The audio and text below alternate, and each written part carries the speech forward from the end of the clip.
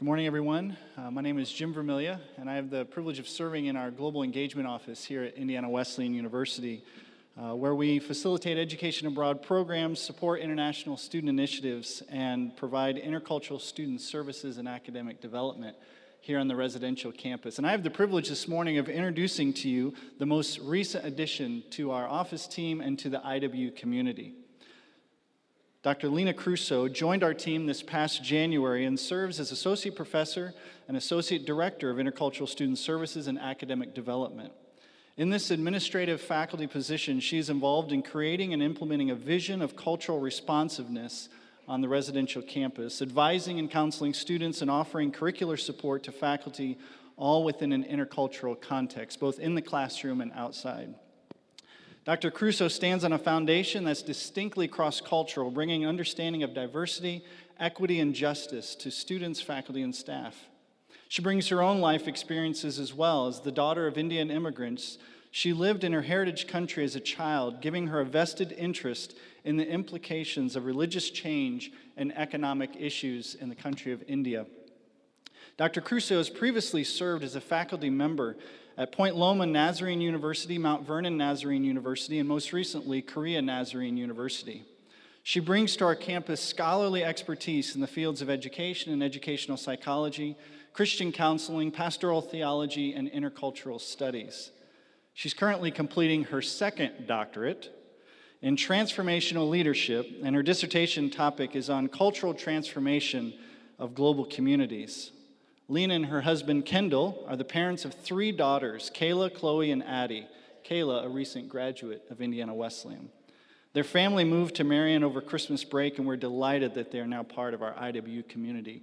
And above all those things I just said about her, she's an all-around wonderful woman that I've gotten to know the last couple of months that she's been with us. She loves God, she loves people, and I think you're going to love her. Would you help me welcome to the stage Dr. Lena Crusoe?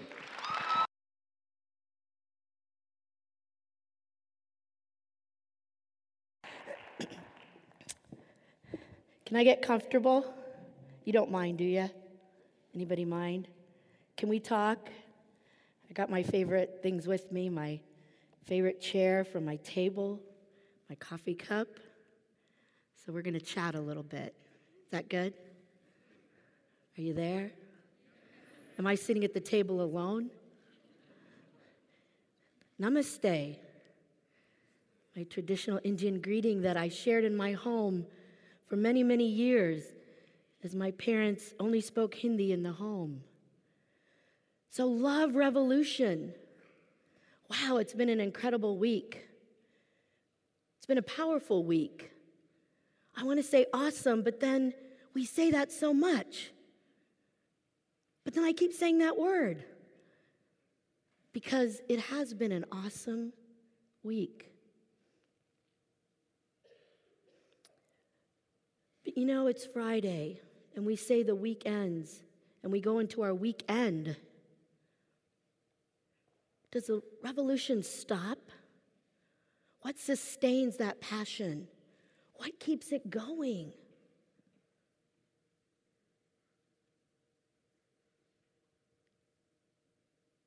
As a follower of many gods for many, many years as a Hindu, and then coming into the one true relationship with the one true God. The love of God is sustainable. It doesn't rest on an altar. He's not still on the cross. He's alive and living in his followers. His passion is written on your heart. Your story is the sustaining love.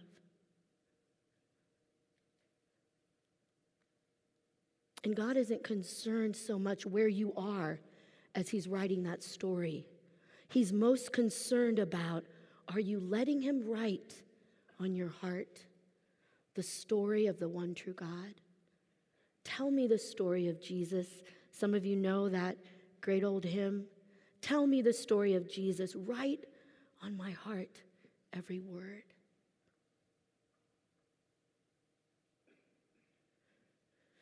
Our stories carry the passion of God. That's how we sustain the revolution. Revolution always leads to transformation. Otherwise, it's not a revolution. It's just a protest because we just got hot and bothered about something. But a revolution transforms. It changes. It goes forth. So, can I tell you my story today? Will you sit at the table with me? This chair represents something very symbolic in our family. It symbolizes conversations that we've had around our table with our daughters who have asked us hard questions like, you always talk about marrying a Christian, but you and Dad didn't think about that. Questions like, how did you go from worshiping many gods, Mom, to finding the one true God? Dad, you were raised in the church, and how come you never, ever had a relationship with Jesus Christ? Those are hard questions. And then our table expands, and we bring people in who are not yet followers of Christ. And we sit at the table again, and we ask hard questions. Have you denounced your heritage, Lena? I mean, after all, Christianity is a Western religion. Do you still follow your traditions? Lots of conversations. And this chair represents part of those conversations that we've had. So I brought some pictures for you, and I'd like you to come into my story for just a little while this morning. Can I tell you about how I found freedom? I found freedom. Did you listen to the songs we were singing? Did you hear the worship that we were bringing about the freedom of Christ? I weep every time I even think about proclaiming Christ. To say the name of Jesus is so sacred and beautiful to me because I wasn't ever permitted to speak his name in our home. Oh, as a casual reflection to how he is also like our prophet Gandhi that we respect and admire in the Indian culture. He is of that same tradition, Lena, I was told. But he has no purpose in our lives. We don't proclaim anything about him. So don't speak about him. My journey to freedom from Hinduism to Christ. I want to share this passage with you because it declares the freedom that I found. So Jesus said to the Jews who had believed him, if you abide in my word, you are truly my disciples, and you will know the truth. You will know the truth. And what? The truth will what? Set you free. See, my life was always in chains. My being, my heart, my mind was always bound up in pain, abuse, identity crisis, fear, and lack of love. But this is an important scripture. Because what Jesus is offering in this, and if you look at the full context of it, and I wish we could unpack it fully today, right now. But I want to give you something really important. You see, what Jesus was speaking about was not the freedom of a political leader that they were looking for during that time, a political leader to free them. No, it wasn't about an intellectual freedom. It wasn't about a geographical freedom. It was about the salvation freedom of Christ. The salvation freedom that he was offering, that you can be free from everything that binds you up. Everything that separated you from God is now removed, and the participation with God is realized. This is the freedom that the one true God brought to me. India, my country of origin, the place that I called home for 12 years of my life. My parents immigrated from India in 1960. They came with my sister, who was 6 months old, a small trunk, as they called it then, not suitcase or luggage or baggage.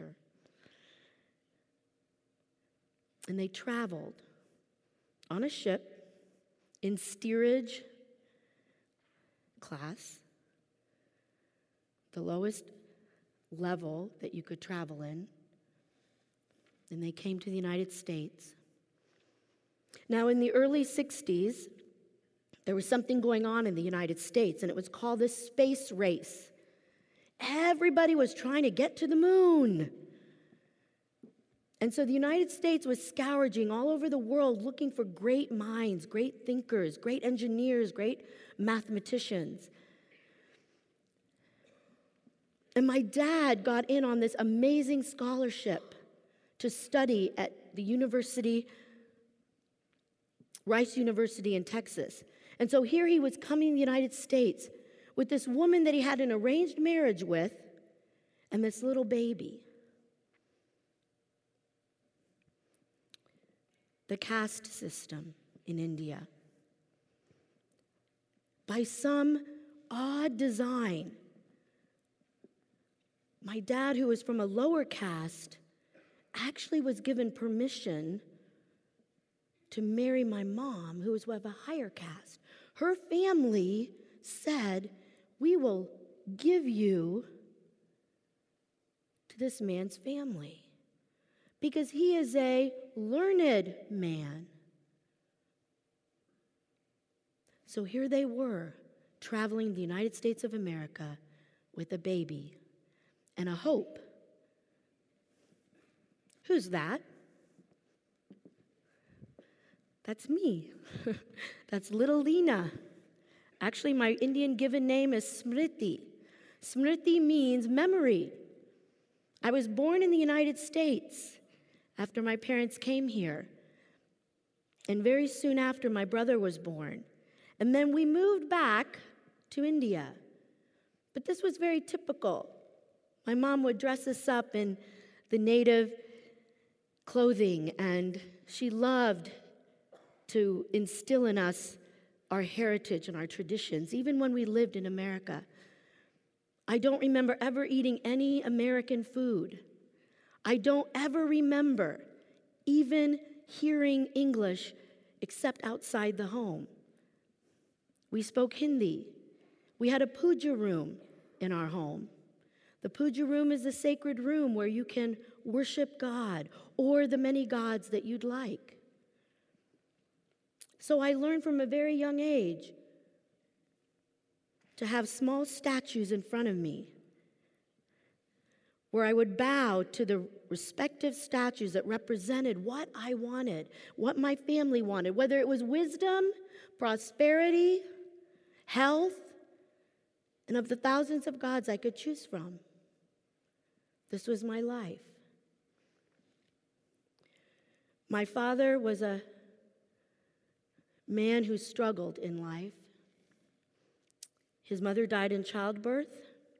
and he was passed around. He was abused himself. And those of you that understand the cycle of abuse, you either replicate it or it stops.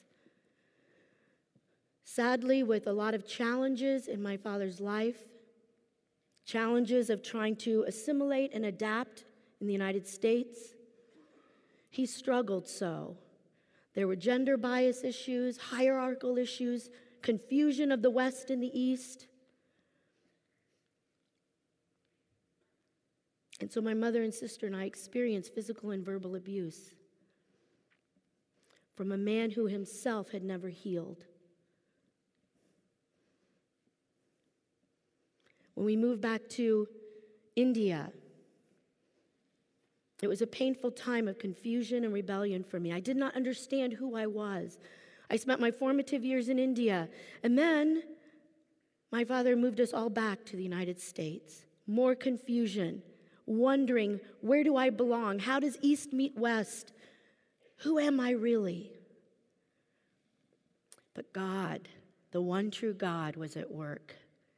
The divine intersections that he was writing on my life and in my story was happening. You see, that prevenient grace, that grace that comes before we even can identify it or take it in, was coming towards me.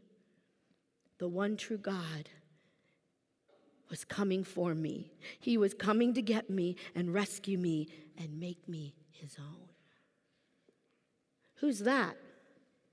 Who's that little white baby? That's my amazing, precious husband, Kendall. We've been married 32 years this past year. He hates when I do this to him. He's glad that he's not here.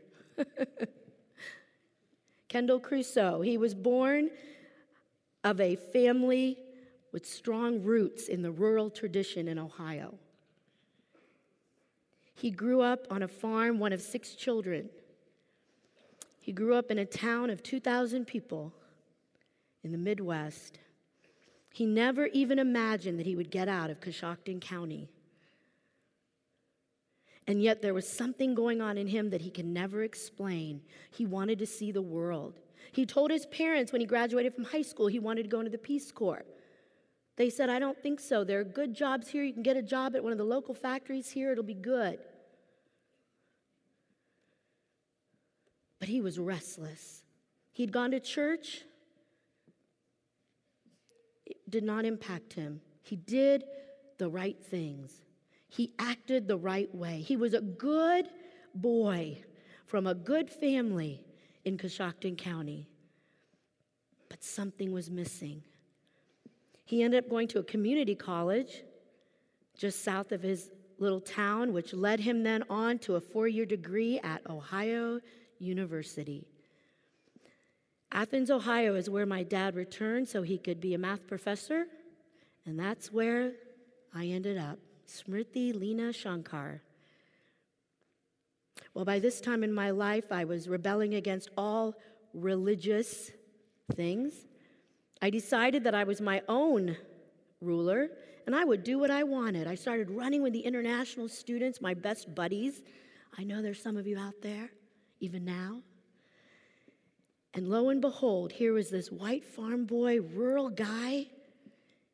He was hanging out with the international students. Now, if you don't think that's kind of a culture shock picture, I don't know what is. But God intersected our lives. 3 months before he graduated, we were in a whirlwind relationship. It was love at first sight, and I had to convince him of that.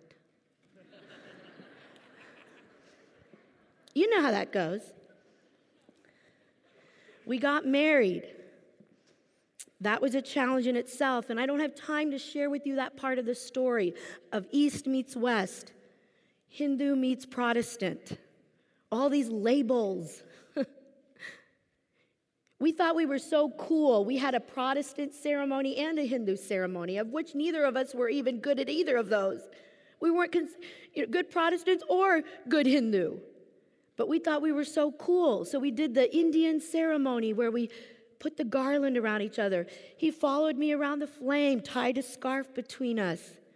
We said the vows of the good Protestant marriage vows. It was all just ritual. This is on our wedding day. Just to give you perspective of how many years have passed, his head is all silver now, literally. I can't wait for you to meet this amazing man. I, of course, look exactly the same. It's nice of you to laugh. But because of Jesus, the preceding grace that was coming towards me, but he used my husband. When my husband was at the community college, a young man sat with him. They were studying mechanical design, and they would draw for hours together. This young man would talk to my husband about Jesus. Did you hear what I said, my friends? He talked to him about Jesus. He told him stories of his own life. And my husband began to take this in, and seeds were planted. But at the point of decision, my husband counted the cost, and he said, I'm heading to college now. 4-year school, and it's Athens, Ohio, it's OU, and I'm going to have some fun. No. He took the information, though, that this young man gave him, because he had invited him to connect with the network of Christians. So my husband, in his kindness, just said, sure, I'll take that information. We got married, we moved to Florida, and my husband took that information with him. Do you see how this story is unfolding? He put that in a drawer, and that thing sat there for 7 years. God was working on my husband. Our marriage began well, but it took some turns and bumps in the road. We were told that we could never have children. I struggled through that. I began to alienate myself from my husband. I began to distance myself from him. I began to run around with my teacher friends. At this point, I was a teacher in the public school. We would have our fun party times, and my husband would have his fun party times with the engineering group that he ran with. And we were building a wall and a separation.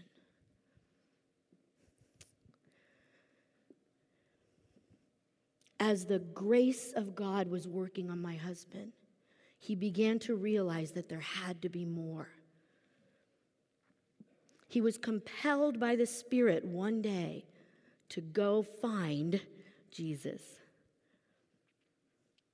In the language of our Christian heritage, we were going to go find Jesus.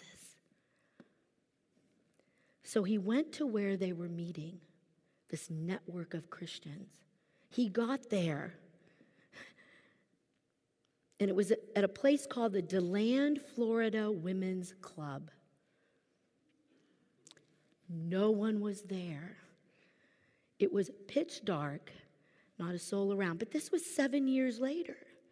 They probably moved their meeting location. Sadly, my husband sat with total despair and wept out of a sense of loss that he had missed something. You see, even at that point, my husband couldn't even grasp